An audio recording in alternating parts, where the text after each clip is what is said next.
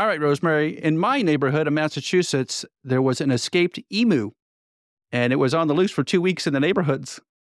And they finally captured this thing. It was roaming around, scaring local residents.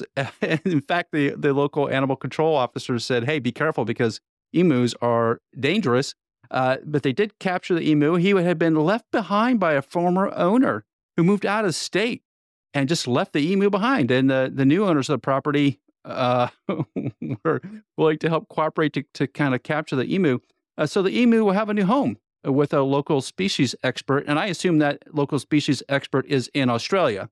So you're getting another emu, Rosemary, because Massachusetts is not the right place for those things. Oh, all right, that hurt my ears as an Australian. Can we just clear one thing up? It's emu. It's not an emu. It's an emu.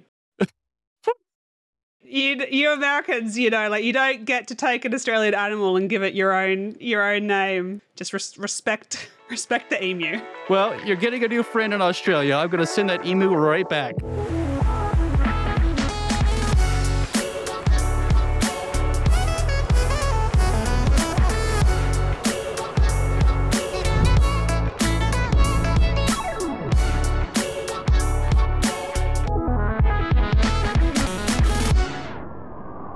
Innofit Green, along with GE, have been looking at an incident or accident that happened at the Akmenė wind farm in Lithuania back in May. And they've been conducting a series of evaluations over the last couple of months where they finally have come to a conclusion and looked at the findings and determined that this wind turbine fell over. And it's about I think it's a 5 megawatt machine, Phil, up in Lithuania.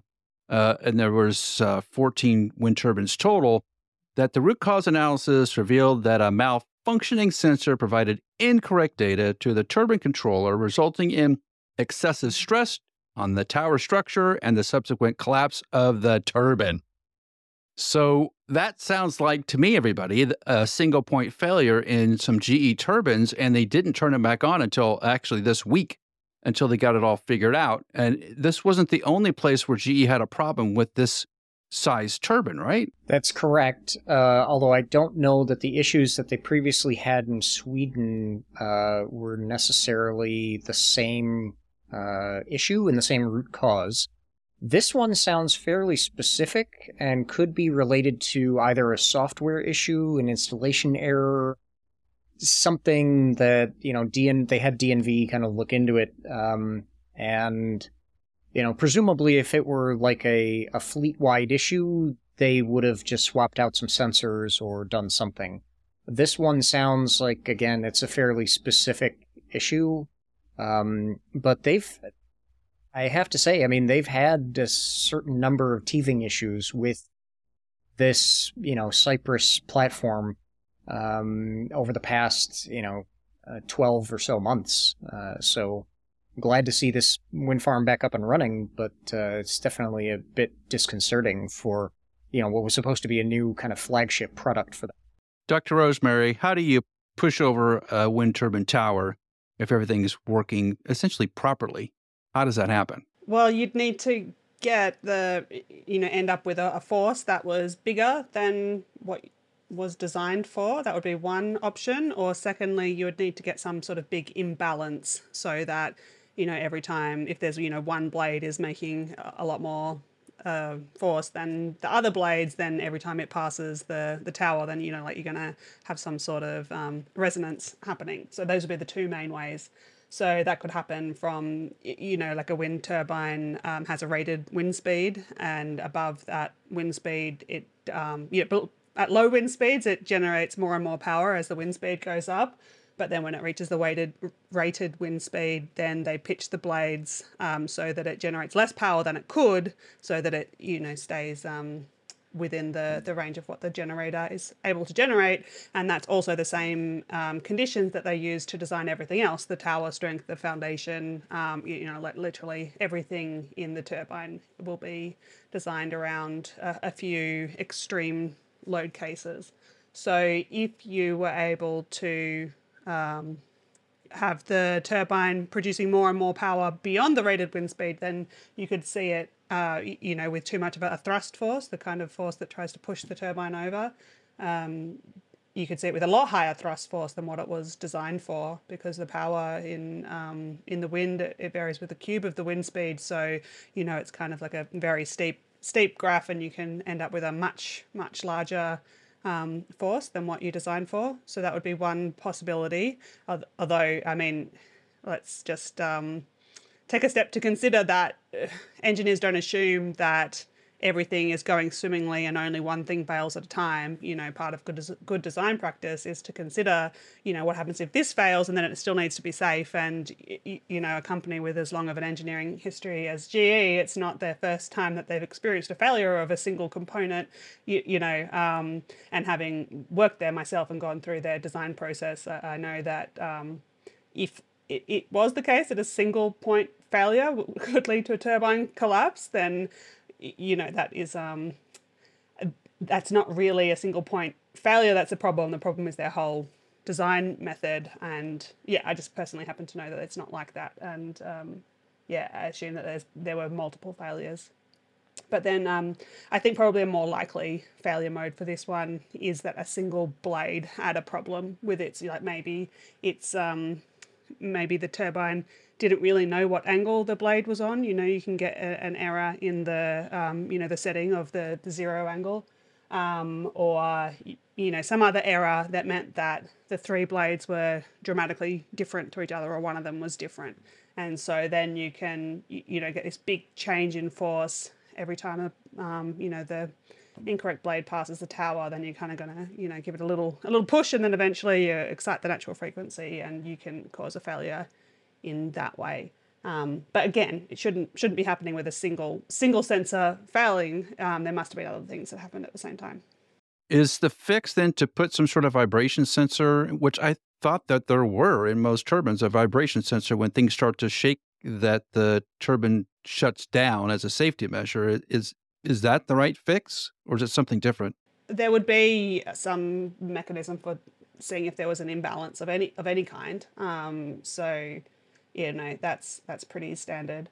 And aside from that, if there is only one or two components that can fail to cause, such a problem as this, you would have to design everything else so the turbine wouldn't fall down, even if those things happened. There should be like so many obstacles that prevent a turbine falling over. It's hard to know what combination of them was the issue here. Certainly not one, but it might also be a problem with the design process or the approvals process. It might be that they put in a new system for, I don't know, load imbalance detection, and it turned out that it hadn't been properly, tested under all sorts of weird, infrequent scenarios, and something else happened. I don't know. It's really hard to speculate beyond saying that they've given one point of failure as their reason. I don't know. Maybe they think that it sounds better to say that, oh, it's just one thing happened and we fixed it. But actually, I think it sounds worse. It's like, oh, are you seriously trying to tell us that your whole, engineering design is based around the fact that nothing ever fails? Like that, to me, that's like you have no business being, manufacturing anything, let alone something, so big and, potentially dangerous on collapse as a wind turbine.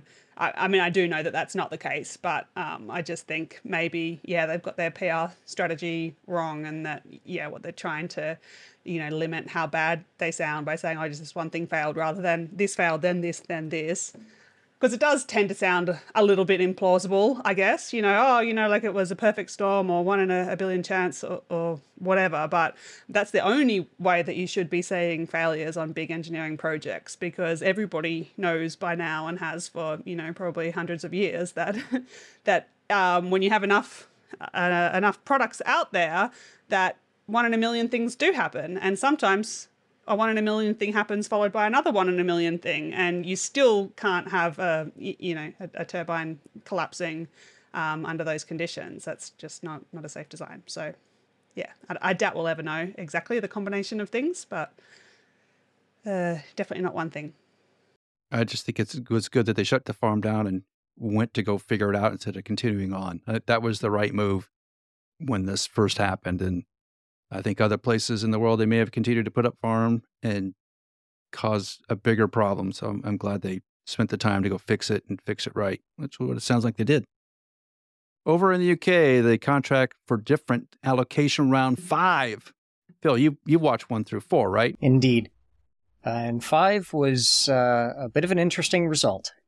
Yeah. Well, they awarded about 1.5 gigawatts of onshore wind capacity.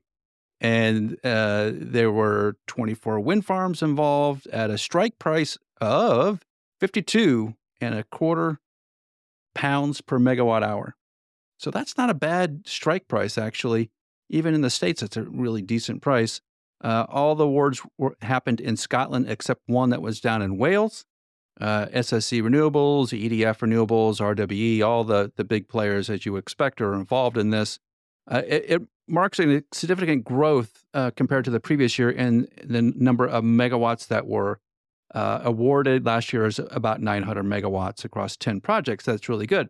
But offshore wind was absent in this round. And the UK is saying that is still committed to offshore wind, but this allocation round didn't have any offers at all. And Phil, can you fill us in on what happened on the offshore wind part of this allocation round? Sure. So it's basically 2 things. One is they did not have enough money in the allocation there. I think it was only about 205 million pounds that they had.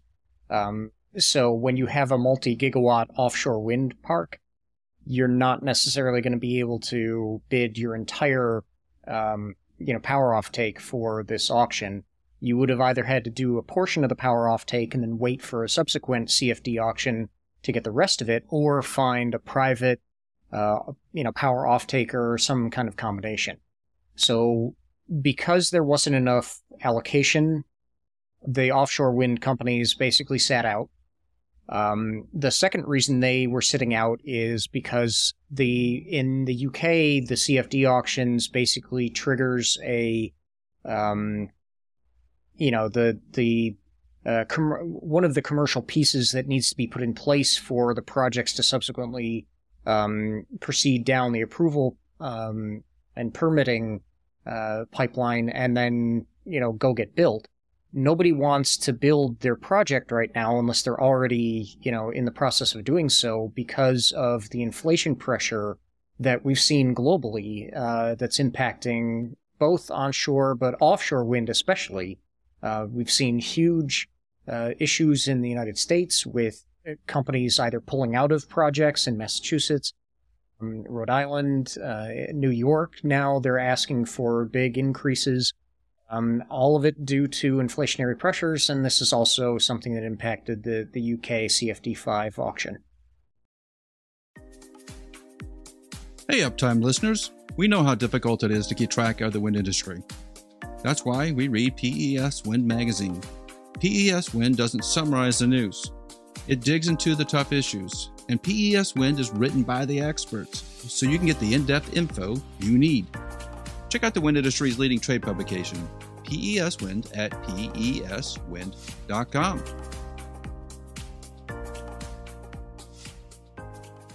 Well, over in the U.S., BP and Equinor are in the process of renegotiating power purchase agreements for their joint offshore wind projects in the United States. Both BP and Equinor are saying they're not going to proceed with the U.S. East Coast projects unless they meet a return threshold of somewhere between 6% and 8%.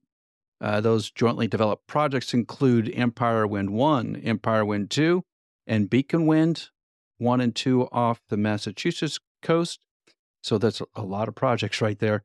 The PPAs have been secured for Empire Wind 1 and Wind 2 and Beacon Wind 1, totaling 3.3 gigawatts of capacity. But as we've seen most recently with almost everybody offshore on New York, they're going back to New York and asking for price increases. So this is a bigger term problem, I think. Obviously, Avangrid has bowed out of this PPA with Massachusetts. and is paying the penalties, about $50 million in penalties. New York doesn't have that same setup, though, Phil. Like there's no penalties in New York. Either you do it or you don't, it sounds like. Right. And it's one reason why, if you recall, about 3 or 4 weeks ago, the state of New York put a requirement in place that said you can't come back for any new bids. You can't come back and increase your bid later. So they're basically trying to be a bit proactive, taking into account inflation. But what they do with these 3 projects, based on these requests from BP and Equinor, is still kind of up in the air. I don't know if they're going to make some type of an accommodation for inflation, if it's just a one-time, tax rebate or something that they could do. I doubt that they will significantly increase the PPA price, because all things being equal, if inflation were not a factor, those PPA prices was anywhere from about $118 up to, I want to say, like $132 for some of those projects. That's not that preposterous of a price to be able to build a project profitably in a non-inflationary driven market environment. But in an inflation-driven environment, you're better off probably not building your project for now. Now, different to how some other countries work, in the United States, when we do one of these BOEM auctions, there's no obligation to actually build the project within a specific time frame. So it's frankly one reason why the Gulf of Mexico tender was a little bit confounding in terms of 0 bids for the Texas project sites, because if you could get them at $55 an acre like RWE did with the one in Louisiana, why not get it and just hold on to the lease rights and build your project when inflation goes down? The fact that BP and Equinor are having to go back to the state of New York and try to renegotiate is just not only delaying the project, but it's constraining the market. It's putting investments at risk for capital. It's capital in terms of manufacturing footprint and domestication of technology, et cetera, et cetera. There's all kinds of issues with delaying something like this. So it's still, there's a lot of things that are a bit head scratching about the offshore wind market at this point. And this is one of them.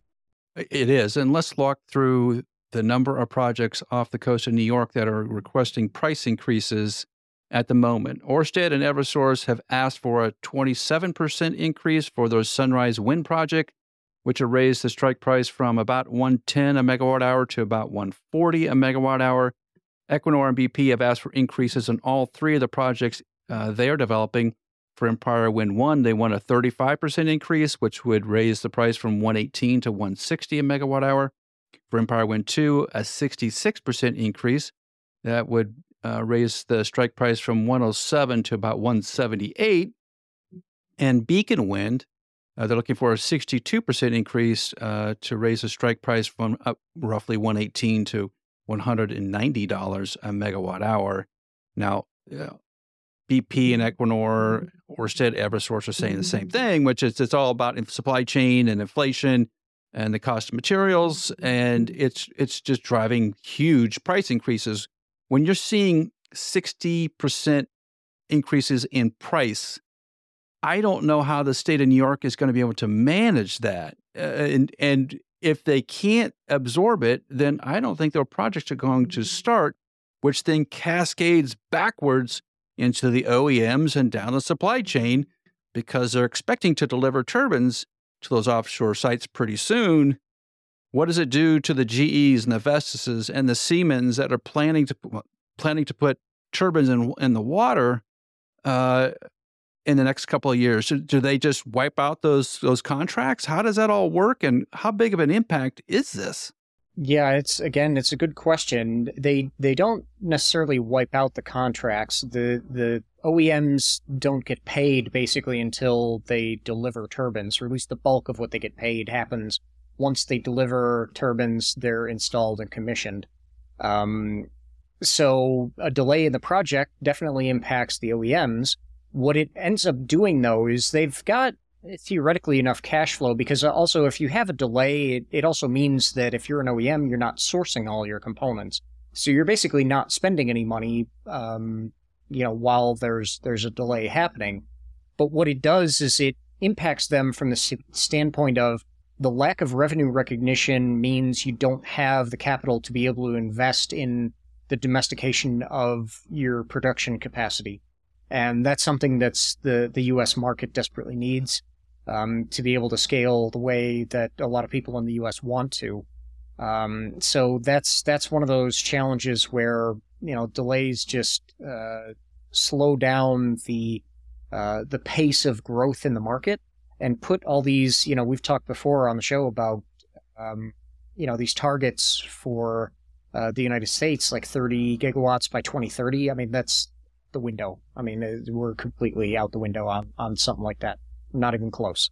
So that's the consequence of the Federal Reserve not addressing this inflation pressure in expedient enough fashion. Okay, I have a few questions for you, Phil. Can you help me? And they're like super basic. So this is like a explain it to me like I'm five sort of situation. So I mean, first of all, we've spent the last couple of years being like surprised and shocked at the low prices that these auctions were delivering, where people just, caught up in some sort of irrational exuberance and just, just got over keen and over committed. Secondly, inflation, we are seeing some people request up to 60-something% increases in their PPA. I've seen articles suggesting that offshore wind projects, the cost of wind turbines has increased by around 40% due to inflation, and have not seen a plausible explanation for why that is. I mean, inflation is high, but it's not 40%, right? So what is the source of the cost increases?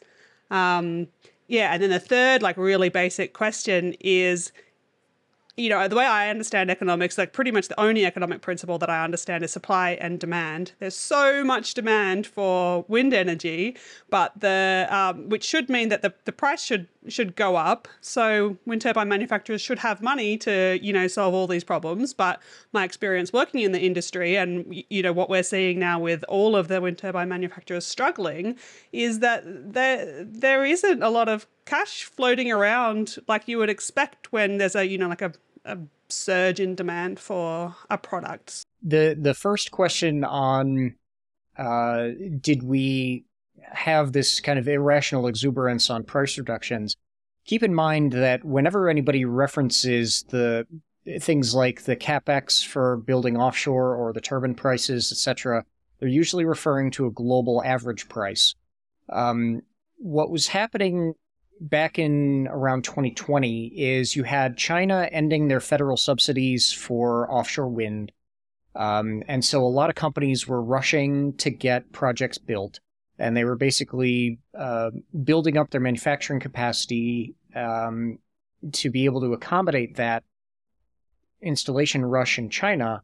But it also meant that after 2020, you had kind of an excess capacity of turbine production with a finite amount of demand. So it necessarily kind of depressed the price a little bit to a greater extent than it, the global average price to a greater extent than it might have otherwise around 2020 and into 2021. Commodity costs have certainly increased, and so turbine prices are definitely up. But what you also have to realize is turbine OEMs, just like any other, consumer products company, etc., they're taking advantage of a rising interest rate environment and an inflationary environment to claw back some of the margin that they lost during that period where they were having to undercut themselves just to make sales. And so anything that lowers capex was a good thing and is a good thing, and that's what a lot of the developers were trying to take advantage of. The supply-demand question is an interesting one because, there was a big demand. That big demand has kind of gone down a bit because of the inflation increase that's resulted in, these cost increases and things like that. And again, the OEMs and other supply chain companies are trying to still claw back some of the margin that they lost from a few years ago to with where the prices are now and the fact that the prices are increasing. It's good for profit margin, but they still have huge losses that they need to make up for. So they might be, like cash flow positive or kind of net positive in this quarter or this year, but they still might be carrying a loss, and they may have financed some debt or whatever they did to be able to keep themselves afloat over those leaner years. So they still have expenses that they need to be able to cover, and the price increases give the supply chain companies an opportunity to try and do that. And are the Chinese manufacturers also selling, at a loss with a long service agreement to make it up, or have they got a different model? No, they have a different model. The Chinese basically, again, they're getting a lot of their components and their input costs. Basically, it's being subsidized by the government, so they can afford the lower price while still having a certain amount of profit because the government will make up for a bit of the loss that they would otherwise take. If the Chinese would never, if they had to domesticate their production to, let's say, Australia or the US or Western Europe, they would be in the same market environment as everyone else, and they would not be offering, cheaply made and cheap costing Chinese turbines in Western markets the same way that they are able to as an export from China. That's why you see a lot of countries putting, a significant amount of import duties on Chinese-made goods, whether they're wind turbine components or otherwise, is because they're able to take advantage of those cheap input costs and cheap labor rates to undercut companies in domestic markets. So countries like to be able to limit the amount of cheaply made goods from China that flow in. Lightning is an act of God, but lightning damage is not. Actually, it's very predictable and very preventable. Strike Tape is a lightning protection system upgrade for wind turbines made by WeatherGuard. It dramatically improves the effectiveness of the factory LPS so you can stop worrying about lightning damage. Visit weatherguardwind.com to learn more, read a case study, and schedule a call today. Lidar is becoming more and more of a topic for offshore wind as we try to understand what's happening to the wind before they hits the turbines and the interference from one turbine to another. And there seems to be some concern about putting Met towers out in the ocean and how to do that. And it's kind of expensive.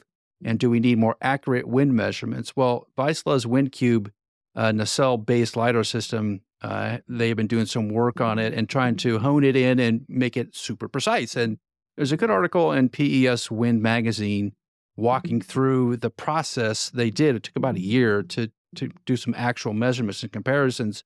But I'm trying to understand exactly what you're measuring with LiDAR here, because it sounds like they're measuring what they call turbulence intensity. And I'm not sure what that is, but it sounds like they're trying to basically steer the wind turbine in the right direction, maybe to minimize turbulence into the turbine or to turn the turbine in front of the turbine you're on to minimize the impact that one turbine has on another. I'm sure it's not great for the blades and all the load structures there. Phil, what is the purpose of these turbulence intensity measurements, and what are they trying to avoid here with this LiDAR system? The nacelle-mounted LiDAR is a great idea. Conceptually at least, because what it does is it puts your wind speed, direction, and the turbulence intensity measurement at hub height. And so the turbulence intensity is basically measuring kind of how much swirl and churn you get both upwind and downwind of the rotor. And it can, as you've indicated, you can get an increase in turbulence intensity from the turbines being pointed in a particular direction. Certainly you get this more onshore than you would necessarily offshore. Onshore, you can have kind of complex terrain where, the wind is kind of going gently across the plains, and then if you have like a bunch of rocks and things that are in the way, it can cause and upswirl of the wind, and it can, have impacts on the loads. It can, on the tower, the rotor, etc. So it's something that you need to be able to measure, and if you can measure it, then you can predict the behavior, and if you can predict, then you can control. You can alter pitch and yaw, etc. But again, having a nacelle-mounted system gives you the ability to kind of look out ahead of the rotor and anticipate what's going to happen before it happens. A lot of time, especially with older turbines, you only have the ability to do kind of a reactionary control action. So it's like you will be able to detect a gust of wind is happening once it's already started. The Lidar gives you the ability to look forward and determine that an incoming gust may be about to hit one turbine, or one that's upwind of another, and it gives you the option to be able to better control the entire wind farm, maintain your output, control your loads, and just generally improve the quality of your performance. So it's a great idea. Would you end up putting a LiDAR in every turbine on an offshore farm, or do you just strategically place a couple and then sort of average out the data? I don't know how that system even works, because the Met Tower system we have right now is like one sample off in the wilderness somewhere. The LiDAR is going to give you a lot better data, right? Right. And the one thing with offshore is that we've actually been using floating LiDAR mounted on kind of buoy systems to do not only site assessment, but I know there's a couple of projects in the UK where they're actually using it for this kind of upwind, early detection and park control. But you don't actually need one necessarily mounted on every nacelle. The advantage of the ability to strategically place them is you could have them mounted on, like if you look at a windrows and you have kind of a prevailing wind direction where a lot of the incoming wind is coming from, then you might pick like 2 or 3 or 4 turbines in that row if you happen to have them, organized that way. You could pick turbines that way. But a lot of project sites, they might not have, a single kind of prevailing wind direction. So, you might need to strategically place these things on multiple turbines. But again, having the measurements being done at hub height actually helps improve the quality of the measurement if you can avoid the issues that you've run into in the past with the blade shadow. So basically, when the blade swoops by a nacelle-mounted LiDAR, it's going to block the thing from being able to detect further afield. So my understanding with this is that they've made certain improvements to their technology to be able to get a higher quality turbulence intensity, wind speed, and wind direction measurement coming from the nacelle-mounted LiDAR. So again, really, really great concept. Yeah, I think it's a good concept. It's just amazing to me that we still use mechanical anemometers on some really big machines. It seems like it's just not the right instrument to do something really complicated with a very expensive product. You'd want to have more accurate measurements. And I know I've seen if you guys seen the ultrasonic anemometers, which are really cool. But LiDAR is like next level, right? It's like the coolest thing on the block. And I'm guessing a lot of operators are going to be thinking about this. And if you want to learn more about it, I read it in PES Wind Magazine. So the latest PES Wind Magazine has a full discussion and all the details in there. There's even a really good picture of the LiDAR mounted on the nacelle. And if you've noticed real carefully, they have a grounding cable there. Like it may get struck by lightning. So I hope it doesn't get struck by lightning. Otherwise, the nacelle's getting smoked. But yeah, it's a really cool piece of technology that I think we're going to see more of going forward. So check out PES Wind Magazine to get all the details. Moroccan Agency for Sustainable Energy partnered with EDF Renewables to repower the oldest utility-scale wind farm in Africa, doubling its capacity to 100 megawatts. Rosemary, that's a good deal.